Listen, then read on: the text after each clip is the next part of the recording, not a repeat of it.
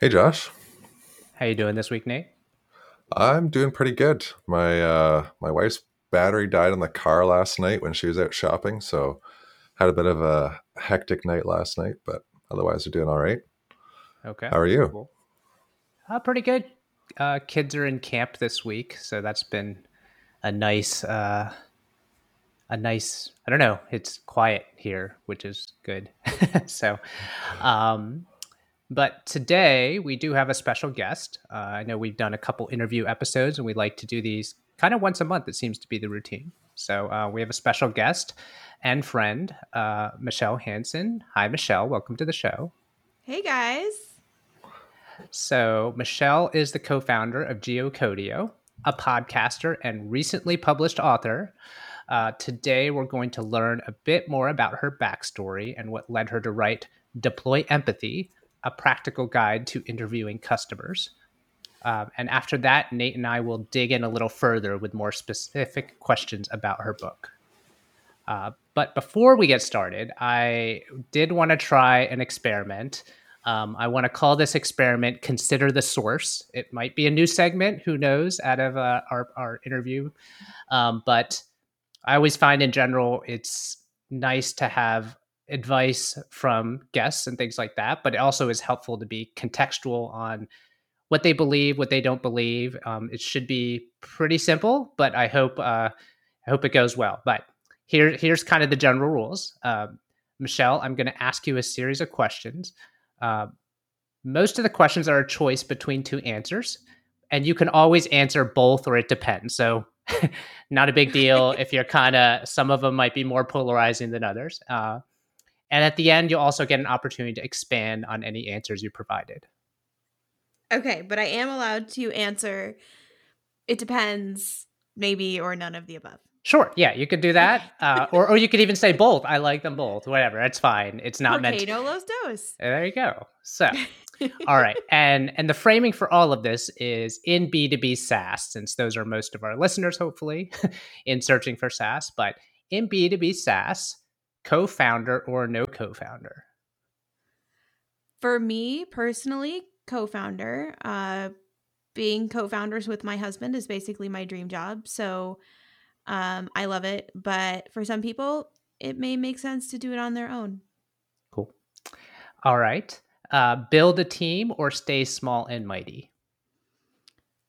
Again, for us, we love working together. So we are, I guess, we are small and mighty. But for some companies and contexts and leaders, it makes sense to have a team. Okay. Uh, what to do first? Build an audience or build a product? Where's I would Where's say Arvid? none of the above. Right. I know what Arvid would answer. And I know what Michelle of 10 years ago would have said, which is build the product. Um, I would say find a problem first. Okay. All And right. then I feel like both building an audience and building a product both come out of solving a problem and knowing that what you're solving is a problem. Okay. Cool. 100% self-funded or funding can be an option? For us, we have been able to go the route of self-funded, or as I would say, sort of customer funded, because we, we didn't like pour our own capital into this because we did not have our own capital to pour into it. But again, for a lot of companies, it makes sense to go raise money, especially, I saw something the other day that was like building factories and warehouses in space. And I was like, yeah, they need funding. Right. I don't know how you could build that without funding. Yeah, that's Um, pure capex is going to so probably be like, yeah, yeah. you can't just bootstrapping customer fund. I don't know unless you get some really creative financing stuff with customers. Who knows? Yeah. And we're definitely, I mean, we invest in Calm Company Fund. Like, we're definitely supporters of businesses that need funding to get off the ground, but that just hasn't been the route we've needed to take with Geocodia. Cool. Okay. And the last one, it's a fill in the blank, but a founder has to be blank. Flexible. Okay. Cool. I would ask, I did have at the end to ask, if you had anything else to add, but you seemed to explain your answers well, which was worked out well too. So I think that was fun. So I now, do not think I gave any yes or no answer. right. You probably could have blanketed it all with "it depends," but I think that's also what I love about you. And I think it's great is you always have a pragmatic, like, hey, these decisions are, for individuals, for themselves, for the founders themselves to make, and everyone kind of has their thing. So Context matters. yep. And I mean, I guess given, what I write about and stuff, you would not be surprised to hear from me that context matters. Right. So now getting started into the proper interview part out of our weird Josh phase of consider the source. We will go into my first question, which is, can you tell us a little bit more about how GeoCodio got started and where it is today? Yeah. So GeoCodio came out of a need we had ourselves. So we, in about 2012, 2013, we launched a mobile app to help people find grocery store and convenience store and coffee shop hours near them. It was called Open Nearby, and basically the idea was you could pull it up and it would show you a map of what's open near you. So, for example, if you needed milk at midnight or a coffee at 3 a.m., you could just pull it up and it would show you what was open. Now, right now, you can go into Google and type in, Harris Teeter hours or whatever, and it'll like pull up, or grocery store even, and it'll pull up all of the stores near you and show you which ones, like what their hours are, who's open, all that kind of stuff. But in 2012, it didn't.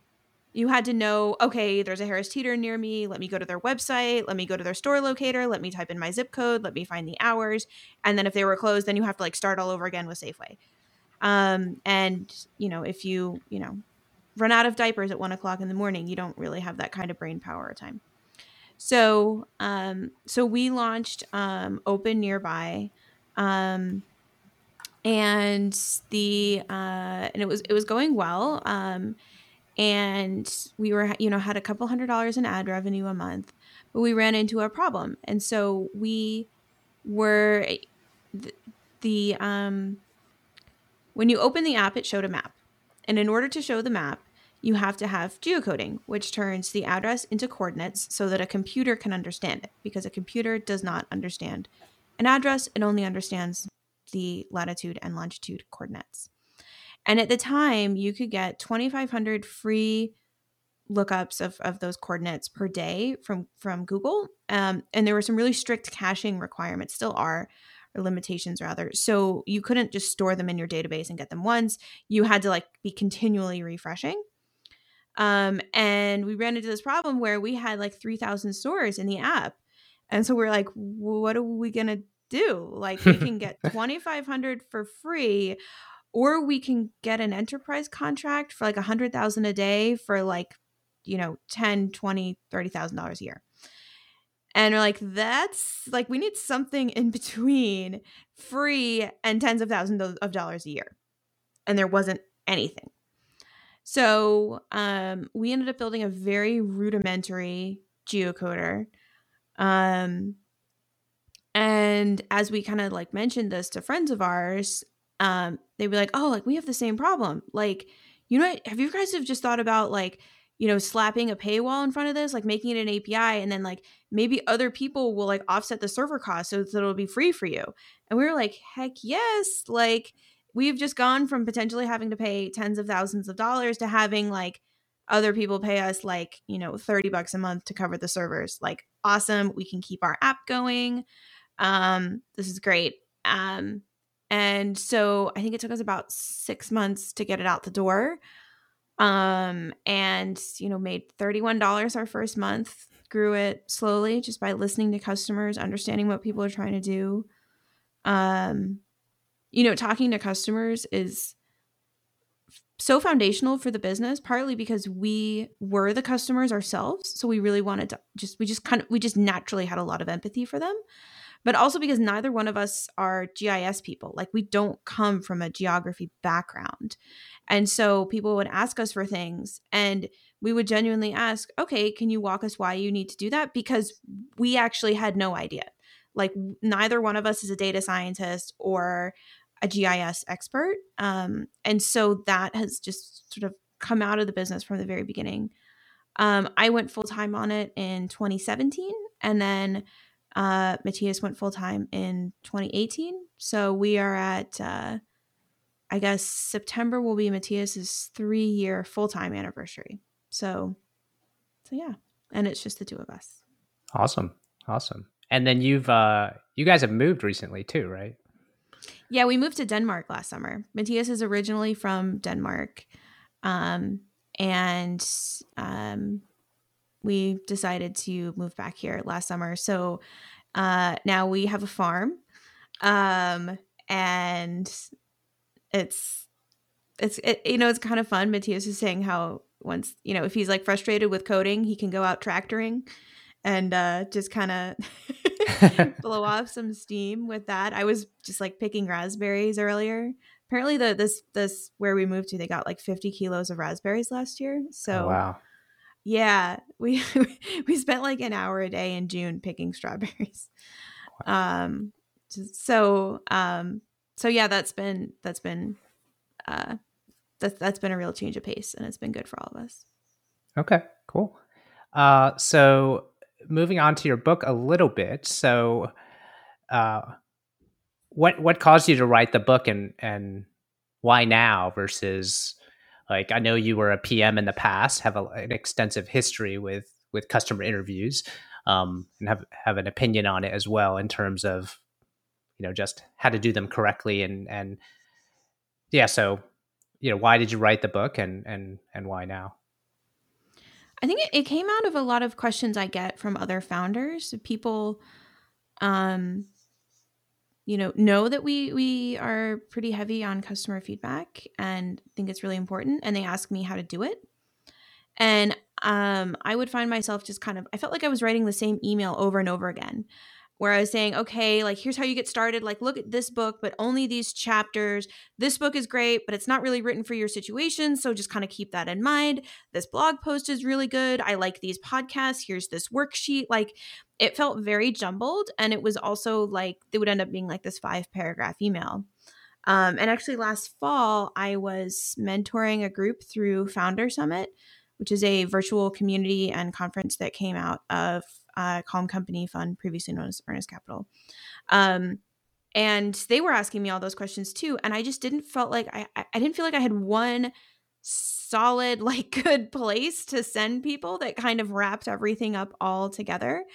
And it's funny because, repeated manual work is a symptom of a need for a product.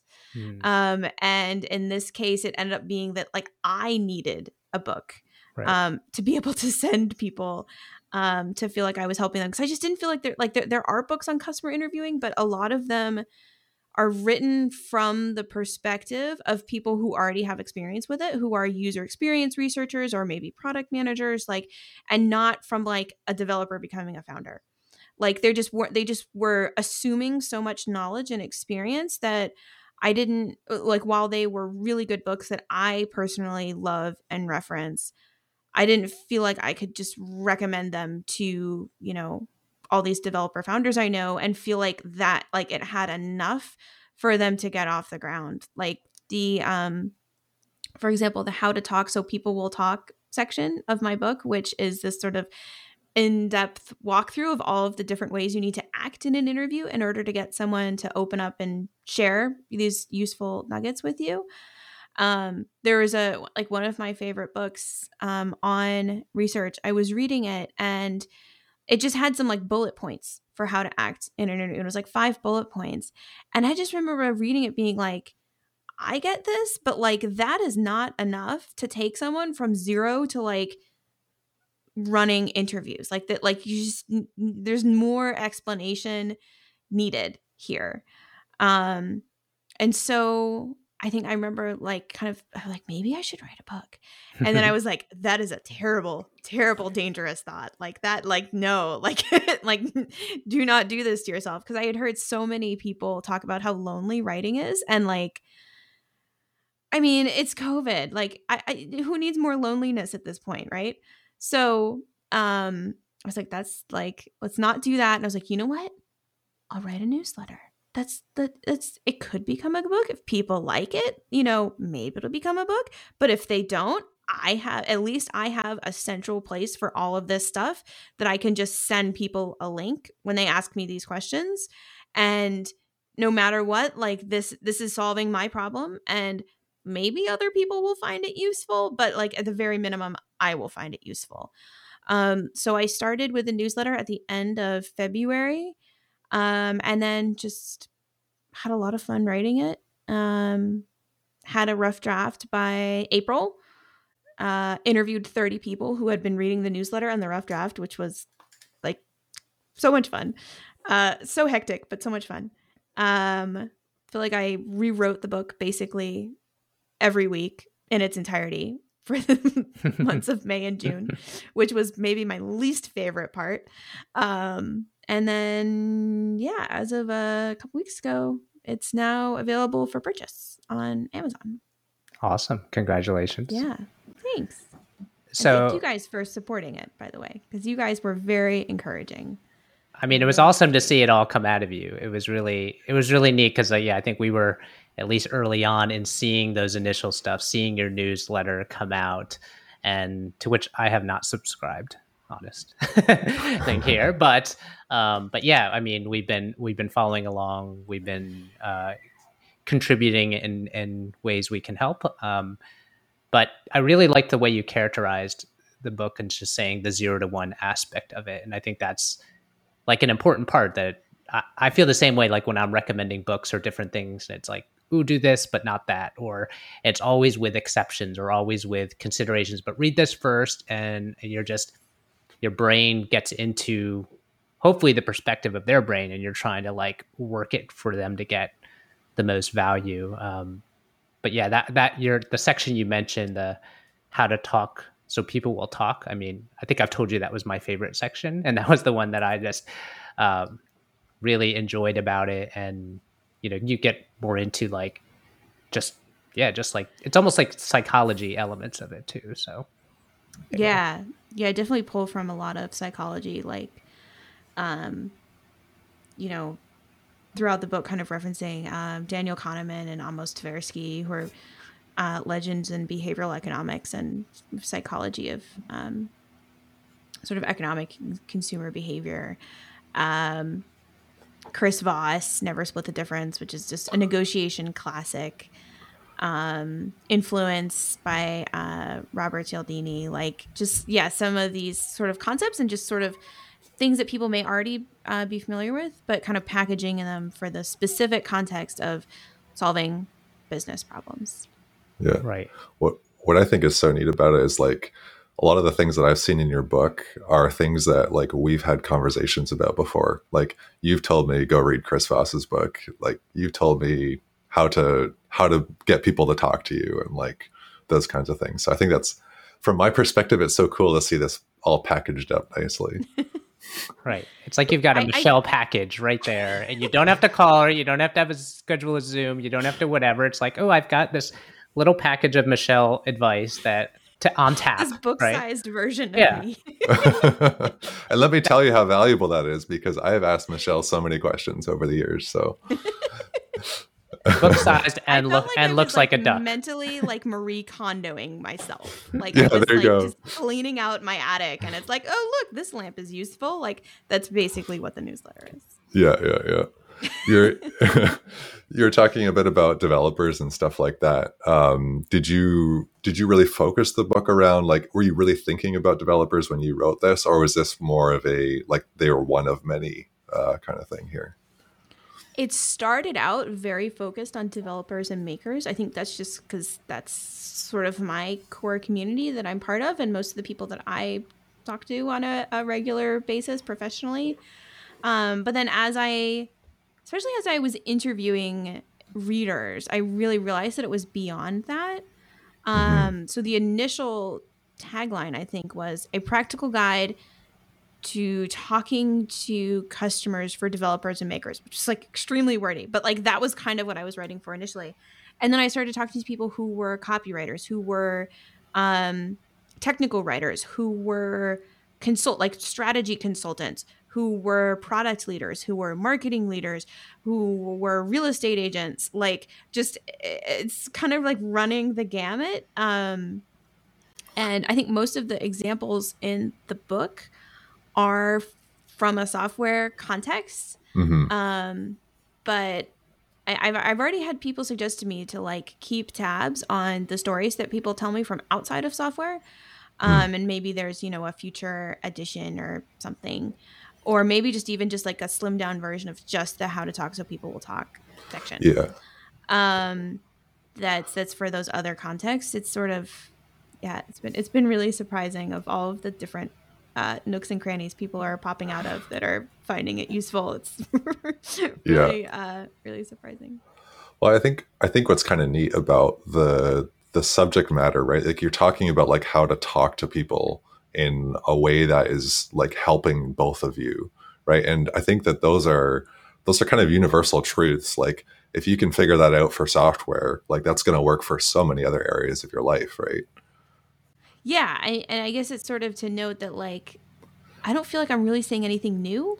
It's just the packaging of it that's new. Like, I extensively cite other people throughout the book, Brene Brown, especially. Like, she's done so much research on empathy. Um, and and so it's kind of looking at all of it from that perspective. And basically sort of here's what you need to know for what you're trying to do. It sort of occurred to me that like, you know, nobody puts be more empathetic like on their to-do list, but they write a landing page. And so I sort of have this goal of like, sort of, as you said, of like, these ways of talking to people apply not just in business and in interviewing customers, but also in talking to your spouse, to your kids, to other people, to your coworkers, like whoever else in your life. Mhm. And so I sort of have this like sneaky little like ambition that like people will kind of notice how they talk, and because like empathy is a learned skill. Like some people whose parents were super into empathy may have learned it as a child through that exposure, but for most people, it definitely was for me, it's a learned skill and way Mhm. of talking and way of relating to people. And so yeah, I have this sort of secret little ambition that people will apply it well beyond the context of making software. But Yeah. that's what's on their to-do list. So that's what I've started with. Yeah. Yeah. And that totally makes sense. You kind of hack that a little bit and be like, here, read my book, put that on your to-do list, and this will help you. And I guess like, I think we all kind of tend to be, over time, we kind of get a little bit selfish sometimes, and we can kind of think just about ourselves and our own problems, and to remember to have empathy for others, and how that can help everyone is really good reminder. What I thought was really neat in your book is you have a lot of examples, and I know I even made it into your book, which I thought was so cool. Um, do you have any favorite example that you kind of like to share or talk about a bit? I don't think I could pick one. I think it was so fun to be able to pull so many different examples. And I think you're actually in the book twice. Oh, And I yes. wonder Ooh. if do you know the two places you're in? Yeah, I actually Because looked it we up talked just about it before. briefly. Um, I'll be truthful. I had read your draft, and so I hadn't looked at the final copy yet, and so I got it on Kindle like half an hour ago, and I was looking through it. But I think one of the ones that I had that where I'm in your book is about just having like a meeting really go sideways, where you have expectations about how a customer group is going to act, and those customers just lose it on you.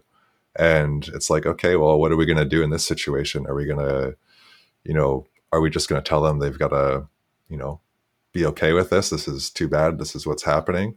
Because, really they're being quite combative right now. I don't really want to engage with them. So like, what are we going to do in this situation? Yeah, And and I mean, I think it was amazing how you turned that situation around, and you did it just by listening to them. mhm.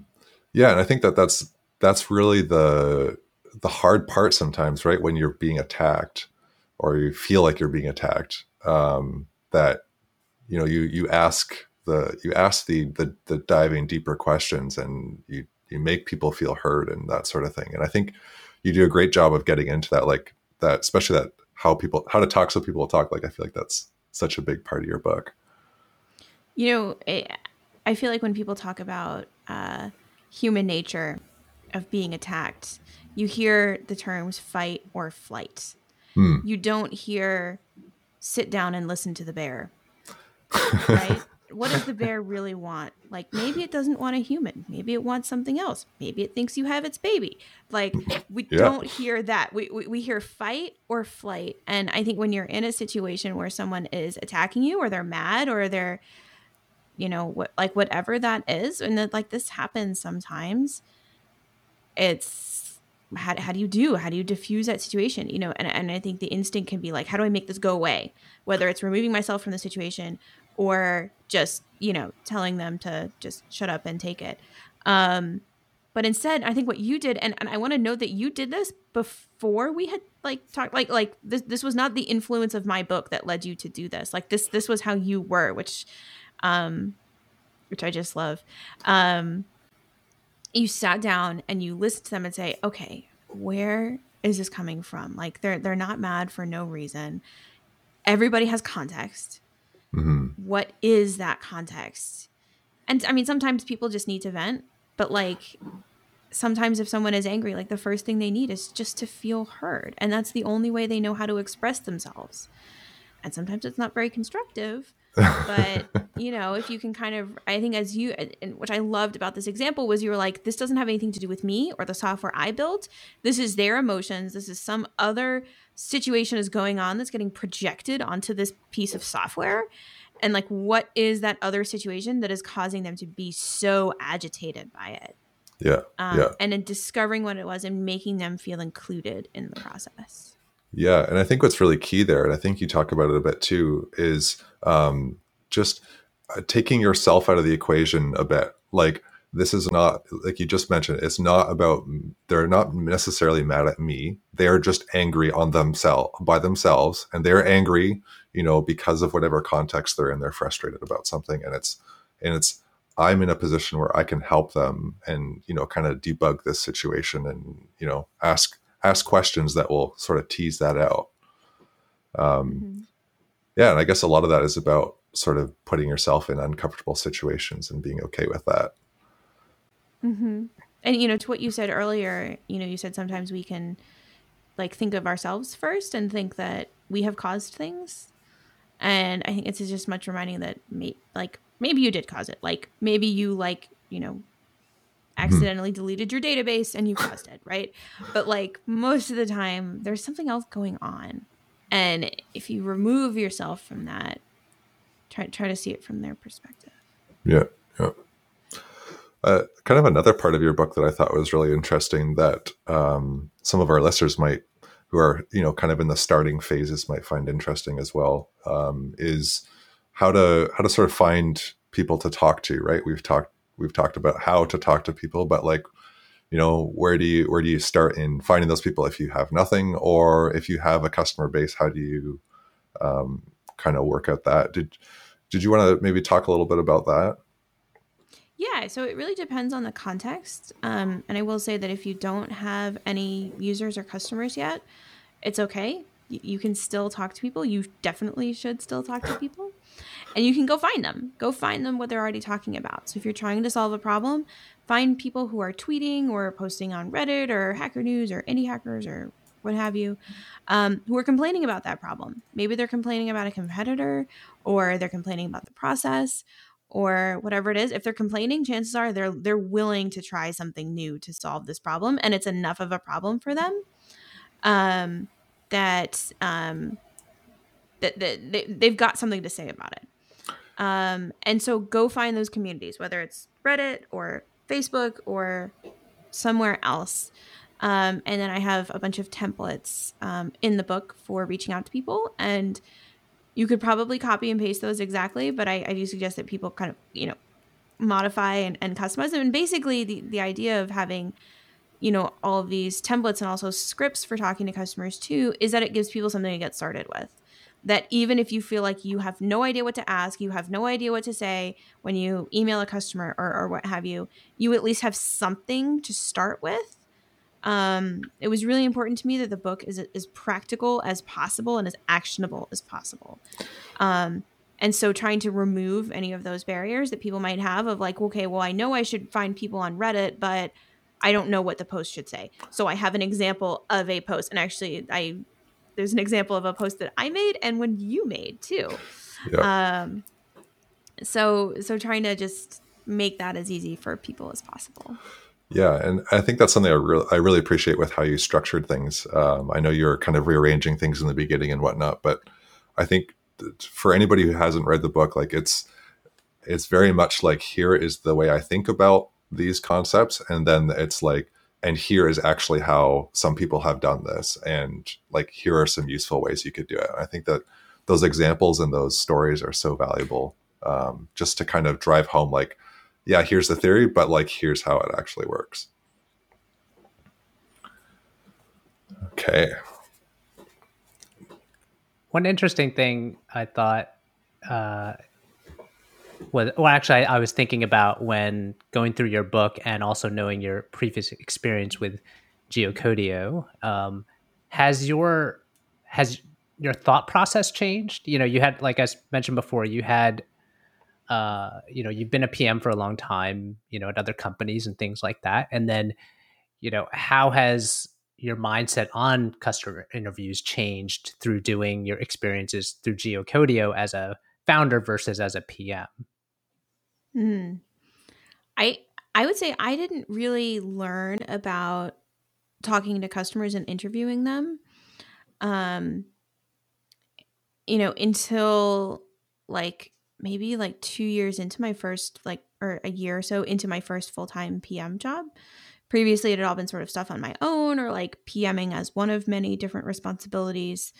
And so I didn't even really know it was an option to talk to people. And this is something that I find when I talk to other people about this too. Like, people don't realize it's an option to ask their customers why they bought their product, to give them ideas for what they should write on their headlines. Like, people just don't realize that resource is available to them and that their customers would want to talk to them.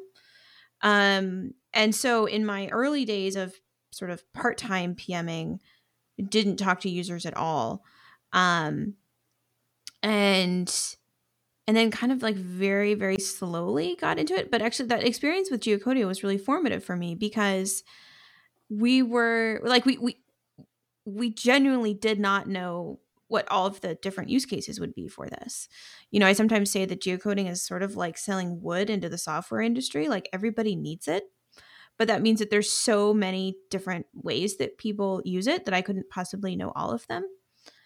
And so we were just getting feedback from people, and then we would understand why they needed it. And then we would like build stuff, and then we would keep growing. And I was like, oh, wow. Like, wait, this whole like getting feedback from people thing, like, this works.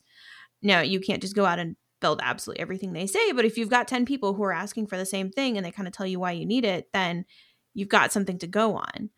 And so from there, I became pretty active with trying to get feedback from customers as a PM.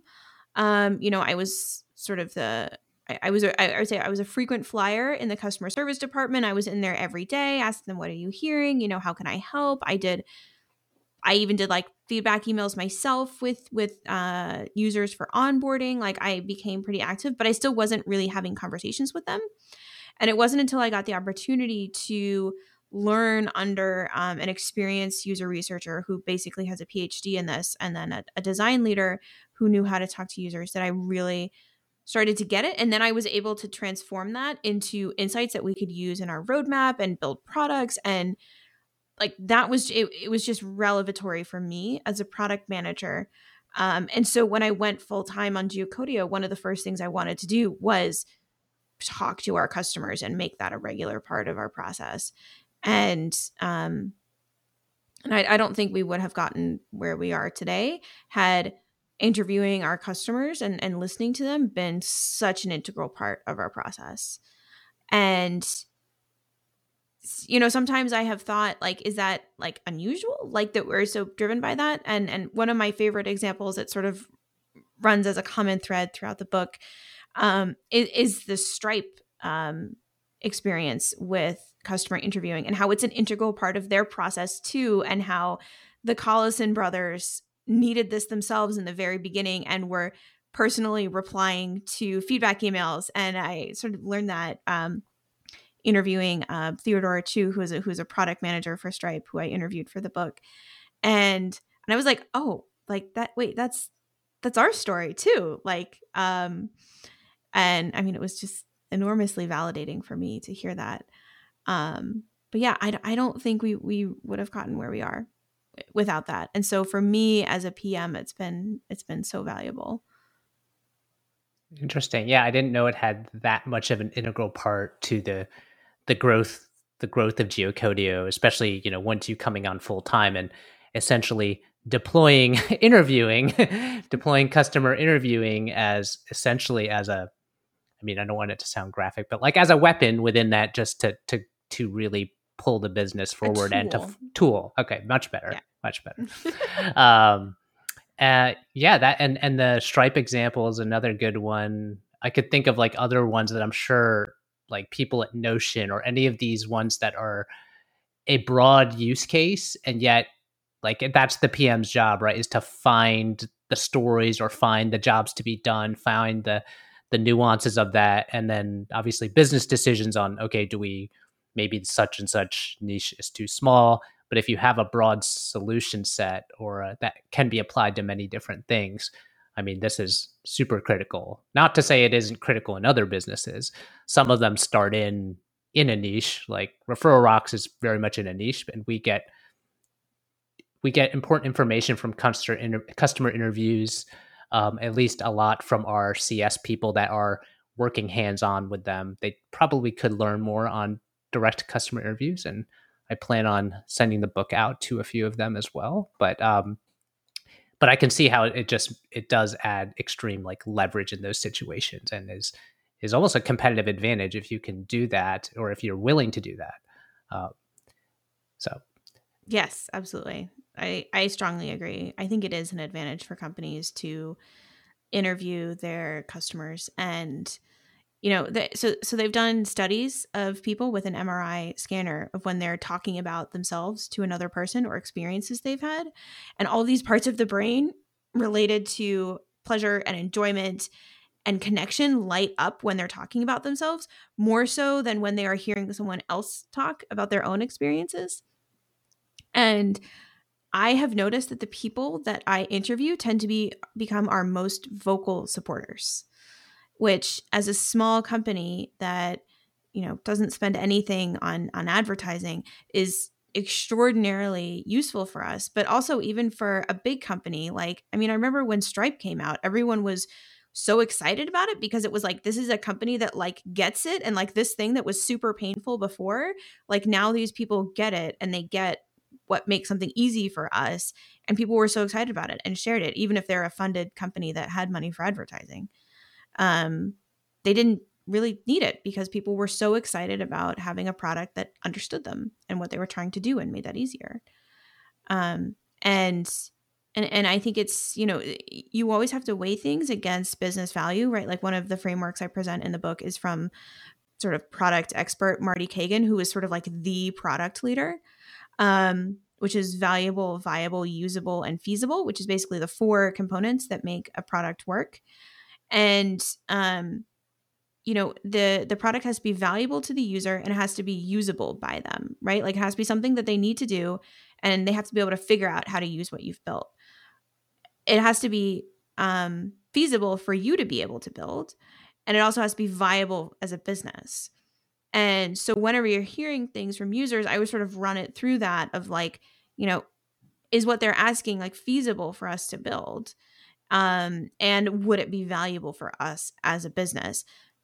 Customers can tell you what would be valuable for them and what would be usable for them, but they can't tell you those other 2. And similarly, I don't know what would be valuable or usable for the user. So it's a sort of a conversation between you of what, you know, might be a good opportunity, but everything has to be weighed against, you know, other factors. I think it's something I'm always keen to stress, is that it doesn't mean that you're sort of just taking literal marching orders from your customers and just doing literally whatever they say.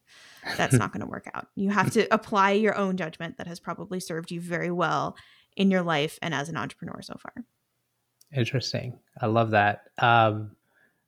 It does make me think, you customer interviews, at least the concept of it, at least in our circles, I feel like does seem pretty prevalent in terms of this is not that everyone does them, but everyone at least knows about them. Where, I think that's due to the mom test. Like, I okay. feel like I have to like shout out to the mom test because of that, because I feel like, when I was interviewing people who were reading my book, like so many people cited that book as the book that made the light bulb go Hmm. off of like, oh, like talking to people is an option. Interesting. I could get something out of it. Oh, but I'm probably doing it very wrong if I've already tried it.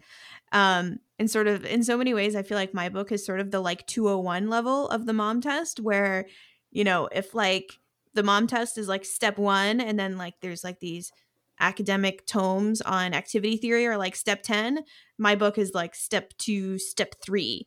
And like the other books written sort of from a user experience perspective are like step 6. So it's like very much in that like intro phase. But yeah, as you said, I think because of the mom test, people know it's something that they should do. Maybe they haven't done it, but like they get that it's something that should be part of their toolbox. And I think some people need a little more help. And especially also with I think the mom test really focuses and does a good job on figuring out what you should build in the first place. And so I feel like I'm kind of just building on that with, how do I stop churn? What else should I build next? All those other kinds of questions that people might have. Yeah. Interestingly enough, I'd never read the mom test. I think I'm a little on the outside of some of these circles, but the one that got it for me was actually years ago. If you remember, like the lean startup movement, all of that type of Mm-hmm. thing. And then Mm-hmm. even a book that is much harder to read, but before that was like The Four Steps to the Epiphany.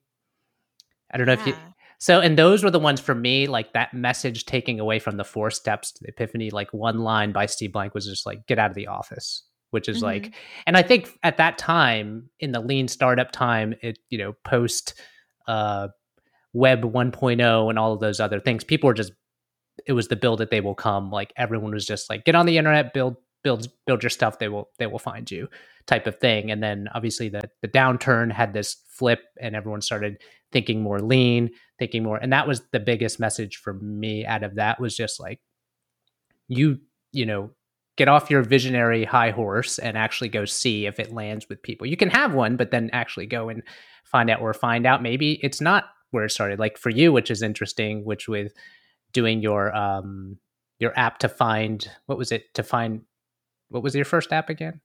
What were you? To find grocery store items Grocery during the stores, store. right? Yeah. So like that was your first thing, but then where you found gold or found oil in that field was on the geocoding, which was interesting. I don't. When did you actually? Is your other app still exist even? No, no, I think we sunsetted it about a year into Geocodio, maybe. And it's so interesting you talk about the history of this, because I think the technology has changed too and made things so much more possible. Like in the 90s, to even run a usability test on a product would cost thousands of dollars. You had to, rent a usability lab. Like it was very expensive to do this. Even making long distance phone calls was expensive in the 90s. Like I don't think that really came down until the early 2000s, if I remember correctly. Um, and Speaking from a US perspective, of course. But then, with I don't remember when like video chat really came about. I don't remember when Skype launched, but like to be able to, basically have a phone call with someone on the other side of the world for free, time zone allowing, like that is a very new thing. Like Mm-hmm. maybe in the past 10 years, maybe 15 for people who adopted that technology early. And so that makes talking to customers so much easier, and in a way that if you started a company 20 years ago, you probably would not have started out with, virtual usability sessions and interviews and everything, because it wasn't as possible.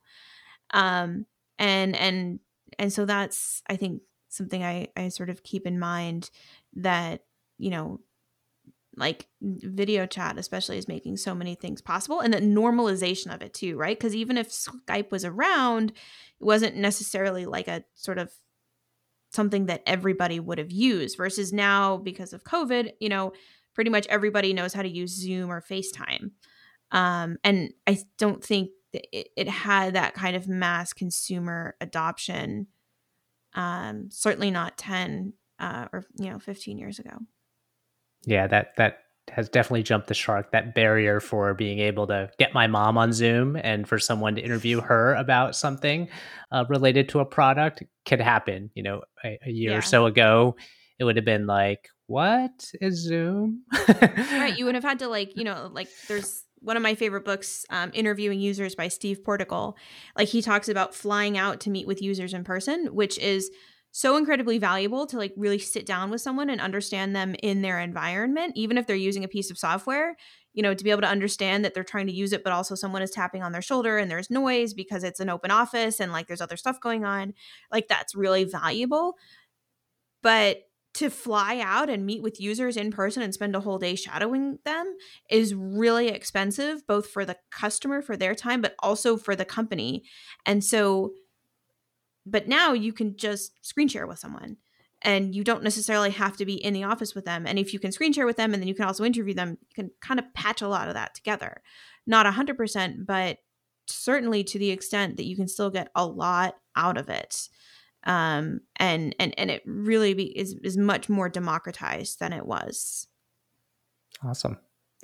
So rounding up a little bit, trying to pull on this thread of like how the world, or how at least product and development and software, I feel like we said, at least understands the concept of customer interviews, whether they're doing them or not, is a different case and a different story. But pulling this back to your book and saying, you mentioned other people getting value out of the book, real estate agents, other ones. I mean, is there a future franchise of like deploy empathy for X and so like the For Dummies books, and now all of a sudden you have this deploy empathy for real estate agents, deploy empathy for financial advisors, where you're just swapping out a couple chapters or rewording things? Is that then maybe that ties into your whole master secret, not so secret plan of teaching empathy to more people? What do you think of that? I don't know. You're the first person to suggest that. And so I've kind of thought about this, how I don't know how I feel about becoming an empathy expert. Like I feel this weird pressure of it because no one can be empathetic all the time.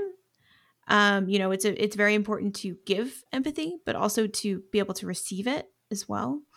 But also, I don't want to be the empathy police at the same time. Like, it's happened a couple of times where people have like sent me things that's like, they're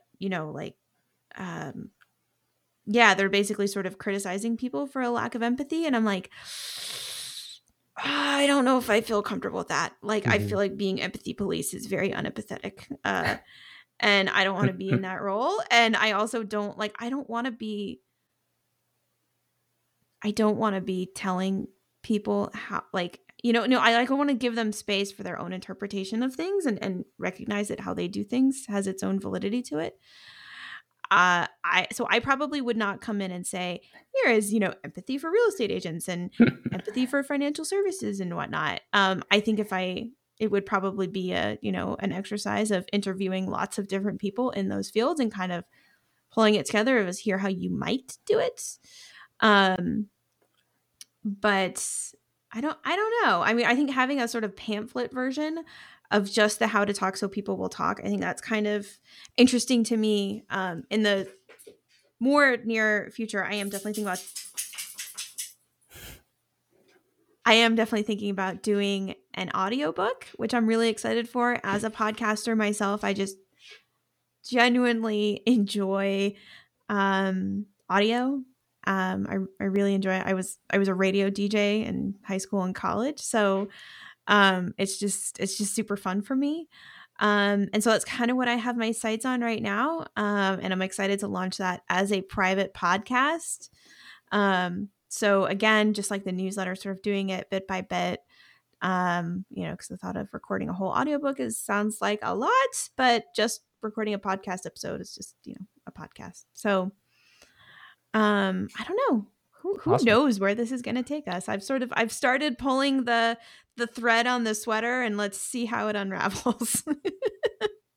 Yeah, that's what I love about it. You're very iterative, and you're very like, hey, I am doing this for X in this phase, and then we'll see what that builds upon, and then I'll tell you when I get to that next step and see what happens. So, I wasn't, just to comment back, I wasn't suggesting you'd be the master empathy for everything. I was actually just thinking of repurposing your book in the customer interviews, bring the idea of customer interviews and the empathy side piece with it to these industries that probably aren't talking enough to their people. Like, how many real estate agents ask about their experience versus just, hey, can I get a referral? Or, hey, do you have any friends that are also selling a house, or things like that? So Anyway, but yeah, no, I know what you sort of touched on something I've sort of and now it's thought fine. About, but haven't vocalized. But yeah, Awesome. I think there are uses well beyond software. Mm-hmm. And even so, like, a friend of mine ordered the book, and I was like, oh, you really didn't have to, like, it's probably not very relevant to you. Like, she's a tenant advocate for a major city. And she was like, no, this will be so helpful as I talk to people and understand, like, what's going on and, like, how we can help them better. And I was like, okay, I mean, like, if you're willing to, like, take the risk on it and sort of going into it knowing that the examples are from a totally different industry, but you want to extrapolate that out, like, I'm game for that. I guess I want to manage people's expectations, and I would rather manage them very low rather than be like, everybody can use this, and it is going to be relevant to every single person. Right. Yeah, I think it could be, because I had also a friend who is an architect who I was telling about it the other day, who was also excited about how they could use it. So I don't know. I guess, if those people kind of come out of the woodwork and have interesting stories, then that could be something. I don't know what that something is, but mostly I'm just really excited to hear those stories, because my favorite part of customer interviews is learning unexpected things. And I just genuinely find that thrilling. And to then be able to interview people who have read my book and learn these things about how they're using it is just so absurdly satisfying for me. Like, that just feels like the pinnacle of achievement, to have, someone say that it helped them. Right.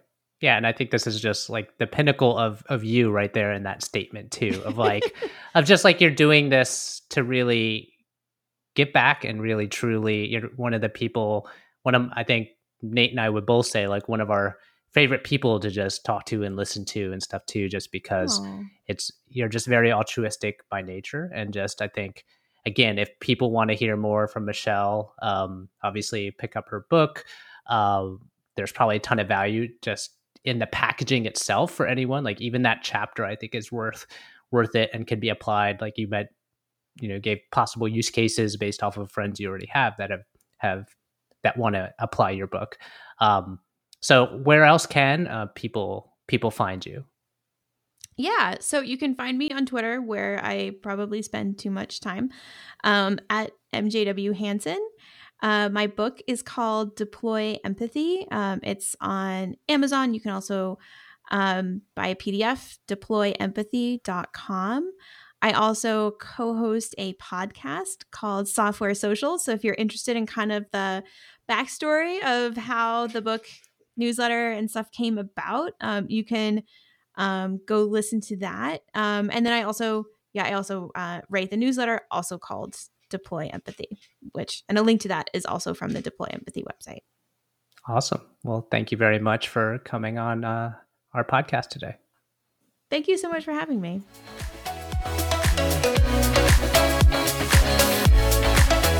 Thanks for joining us today. If you enjoyed our podcast, please share with a friend.